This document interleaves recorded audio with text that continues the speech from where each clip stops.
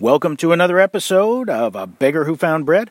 I'm Brad Alexander, your host and resident beggar who found bread, just trying to get those coordinates out to other hungry folks. So, I appreciate your support in the effort. This episode is Gone Away. That's right. Cool song, actually a deep, meaningful song by The Offspring. And I was one not very familiar with The Offspring. This episode, the song, all come to you via request. And I know that I've said in the past, I don't do requests often, but when I do, it's typically free bird! Yeah! But in this case, I'm making an exception. Gone Away. We're going to take a look at a doctrine that discusses people going away. We're going to look at the rapture. Yes, we are.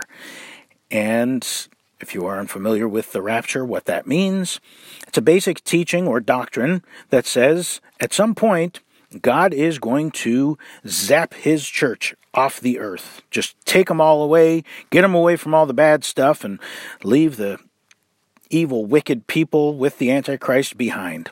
Leave them all on earth. And there's lots of books and movies about it. Most popular, of course, is the Left Behind series of books. And there were movies featuring Kirk Cameron. And then a remake featuring Nicolas Cage.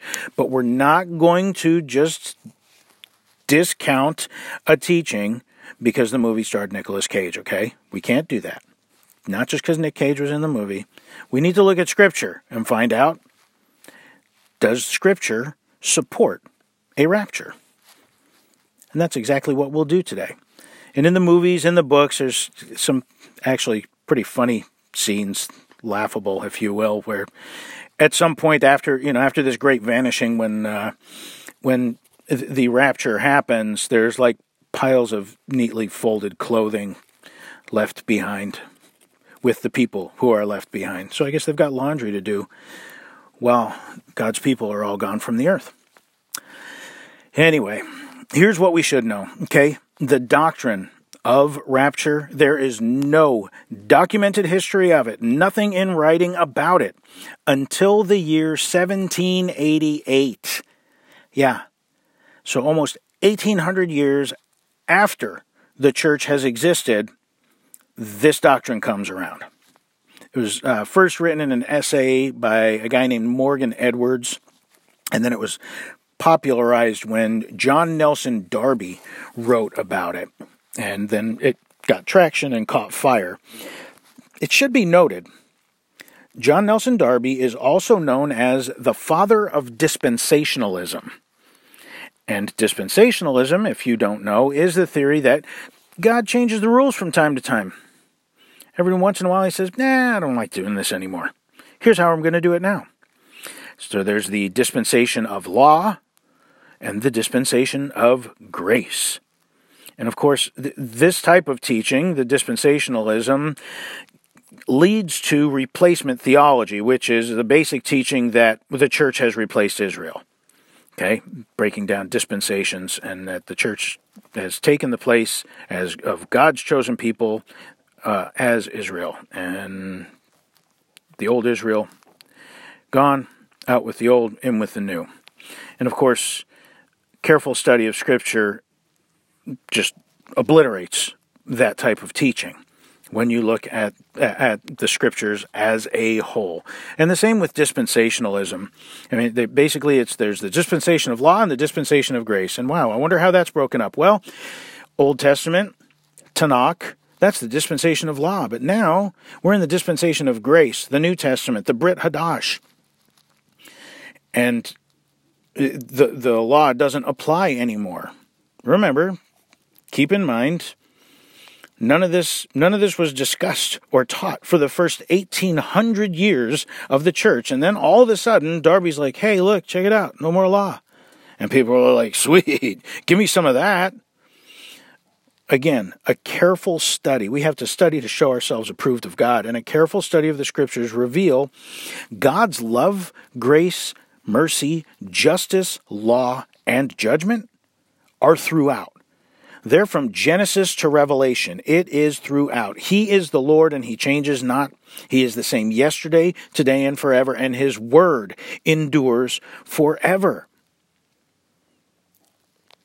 Darby thought that the rapture would happen without sign or without warning. Just going to happen.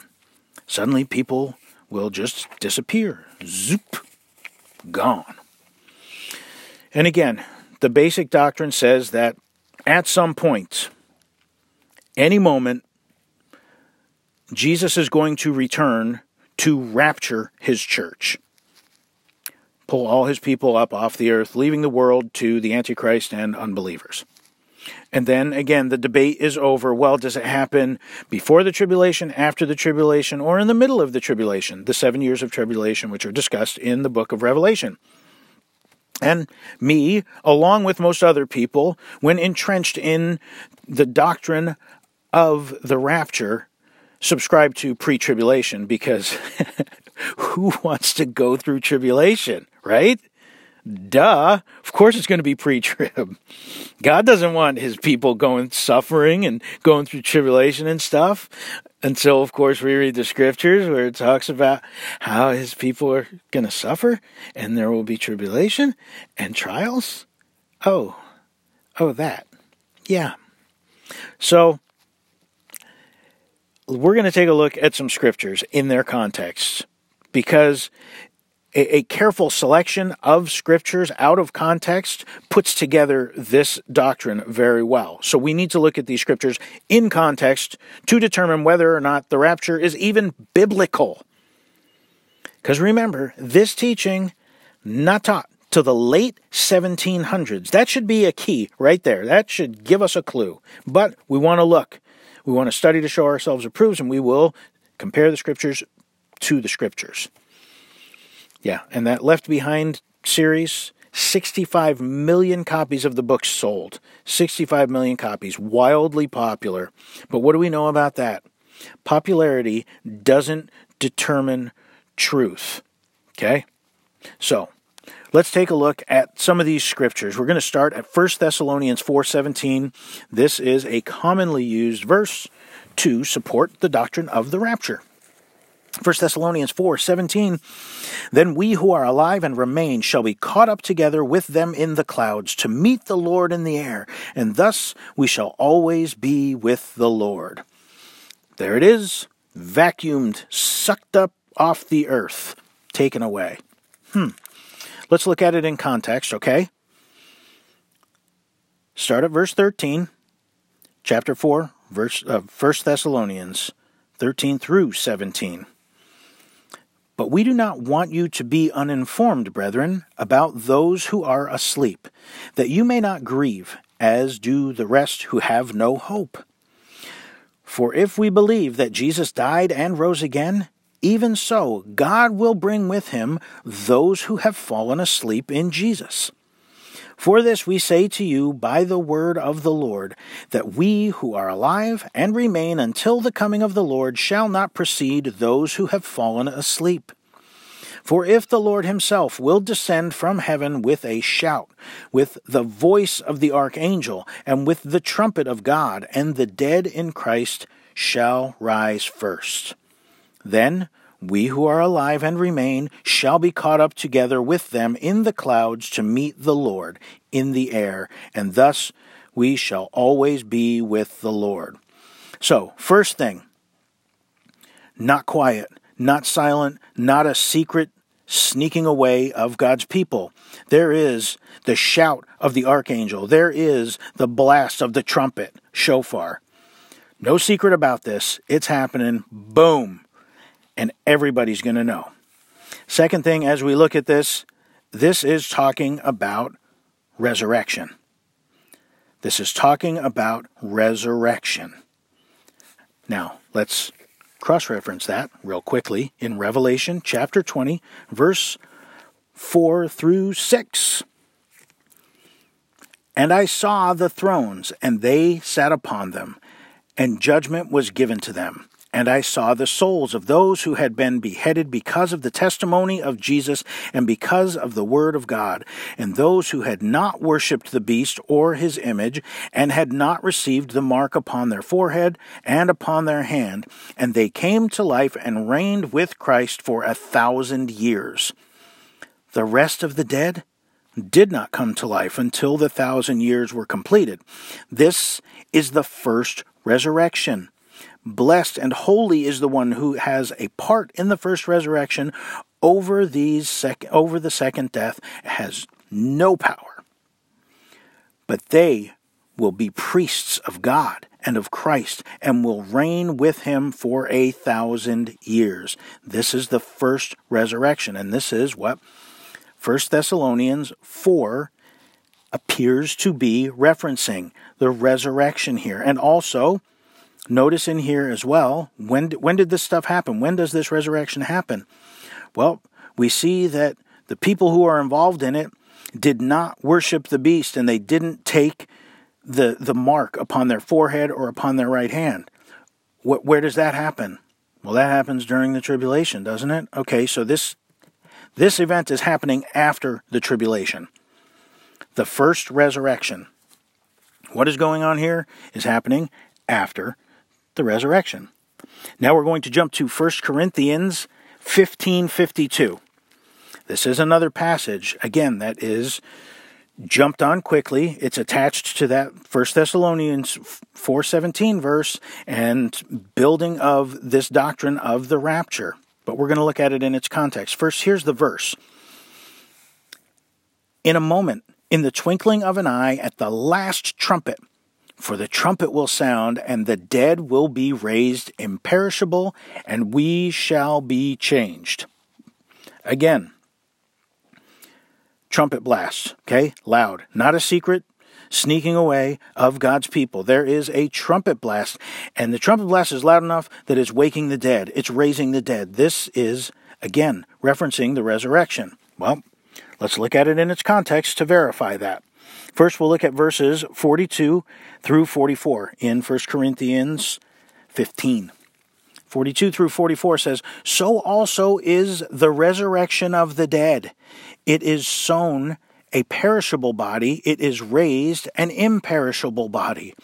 It is sown in dishonor, and it is raised in glory. It is sown in weakness, it is raised in power. It is sown a natural body, it is raised a spiritual body. If there is a natural body, there is also a spiritual body." Okay? Talking about the resurrection. Again, this is what Paul's talking about here in 1 Thessalonians and what John wrote that he saw in his vision in Revelation 20. Now we're going to jump down to chapter 15, verses 51 through 55. Again, still in 1 Corinthians 15 here. Let's read the rest of this portion in its context. "Behold, I tell you a mystery. We shall not all sleep, but we shall all be changed. In a moment, in the twinkling of an eye, at the last trumpet, for the trumpet will sound, and the dead will be raised imperishable, and we shall be changed. For this perishable must put on the imperishable, and this mortal must put on immortality. But when this perishable will have put on the imperishable, and this mortal will have put on immortality, then will come about the saying that is written, Death is swallowed up in victory. O death, where is your victory? O death, where is your sting?" That is talking about resurrection. Resurrection. And again, the perishable becoming and putting on imperishable is going back to the verses 42 through 44 where he's talking about resurrection. The resurrection. And again, the trumpet sound. The trumpet sounds. It blasts. Now we're going to take a look at Matthew chapter 24, and there's a bunch in here. I encourage you to study through Matthew 24 and 25. Awesome passages. But dig in. We're going to look at a few in here. First of all, let's look at verse 31 in Matthew 24, because this is another one of those hand-selected, out-of-context verses to support the doctrine of the rapture. And he will send forth his angels with a great trumpet, and they will gather together his elect from the four winds, from one end of the sky to the other. Okay.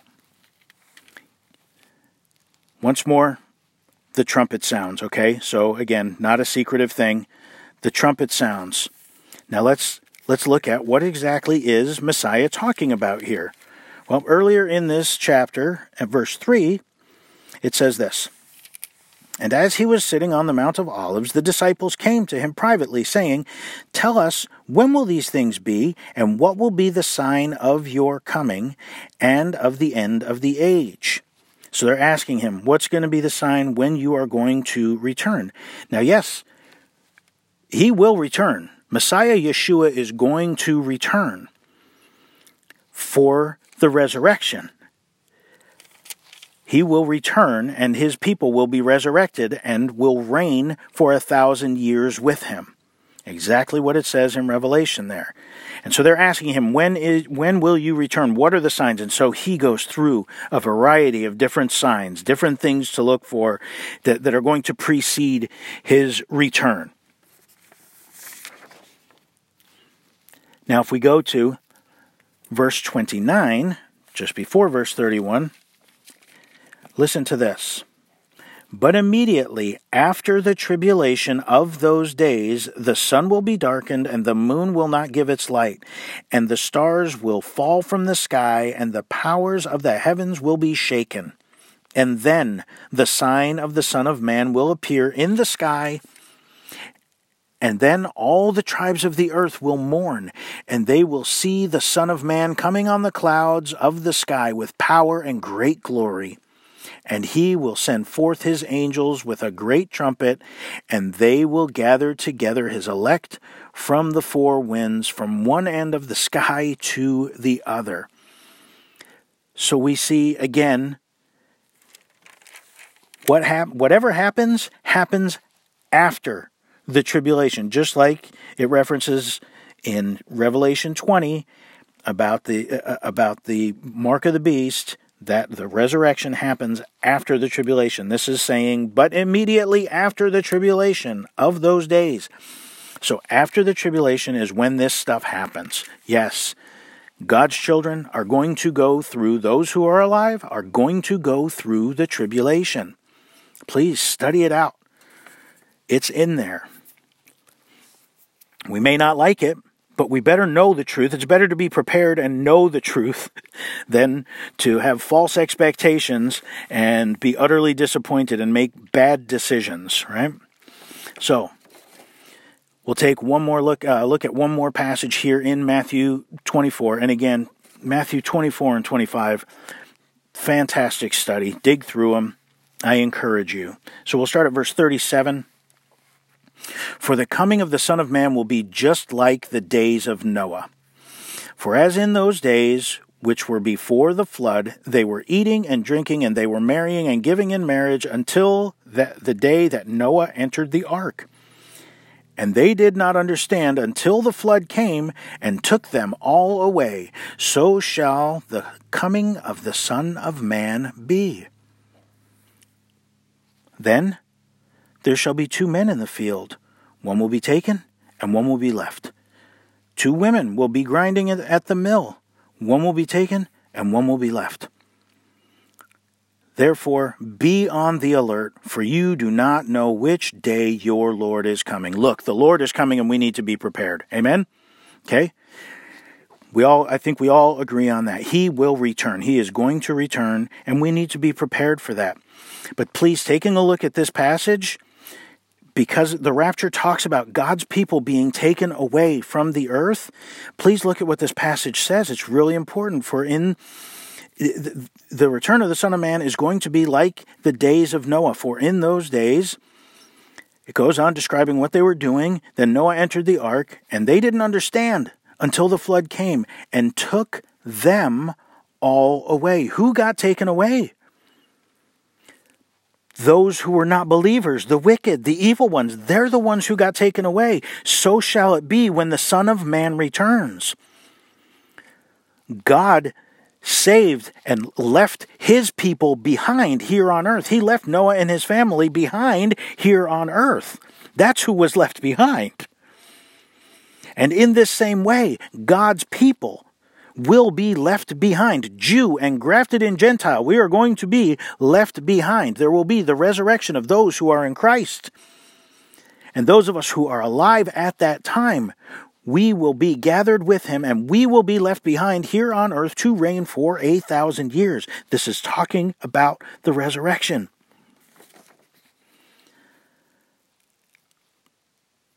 Lindsay and Jenkins, I apologize, but I think they got it backwards. And listen, I know you may have invested a lot of money in those and time in reading those books and studying them, but those books are found in the fiction section. You've got to study God's Word to know what it is. And please, if that offends you, again, don't be Kirk Cameron's hairstyle in Growing Pains, okay? Or Nick Cage's acting skills in pretty much anything he's ever been in. Anyway, I don't mean to pick on those guys. But listen, study to show yourself approved. Dig into the Scriptures, because it's important that we know what God says, not what man says. And just because these teachings became popular over the last couple of centuries, listen, the church has been around now for a couple millennia. We had better know what God says in His Word so that we are prepared and we know what's going on and what is coming. We know that Messiah will return. We're all going to agree on that, and we need to be prepared for it. What is going to happen? I think looking at Scripture, we can see what is going to happen. There will be the resurrection after the tribulation. There will be the resurrection, and we will reign with Him for 1,000 years. Please also take into consideration Yeshua's prayer, Messiah Yeshua's prayer in John 17. Okay?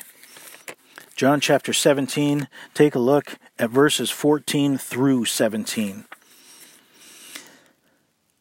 I have given them thy word, and the world has hated them, because they are not of the world, even as I am not of the world. I do not ask thee to take them out of the world, but to keep them from the evil one. They are not of the world, even as I am not of the world. Sanctify them in the truth. Thy word is truth. Messiah, Yeshua, praying for his disciples, both those that are there with him and those who would become believers because of their testimony, which is us, okay, modern day. And he is praying. What does he say? I do not ask thee to take them out of the world, but to keep them from the evil one. He's not asking that we be removed out. He doesn't want us taken away from it, but that we be kept from the evil one. And he says, sanctify them in the truth. Your word is truth. He wants us here, and we're going to rule and reign with him. And one final thing to look at is in Matthew chapter 13, and this is another parable that Jesus taught. I'm going to flip there real quick. Matthew 13. Thank you for being patient. There's a lot of scripture to cover in this because it is a very entrenched teaching. And so I think it's important that we do our homework. It's incumbent upon us to look at the scriptures to see what is actually said, because we have been taking the word of man for a long, long time. So take a look at Matthew chapter 13 and verse 30. And this is this is the parable of the wheat and the tares, okay?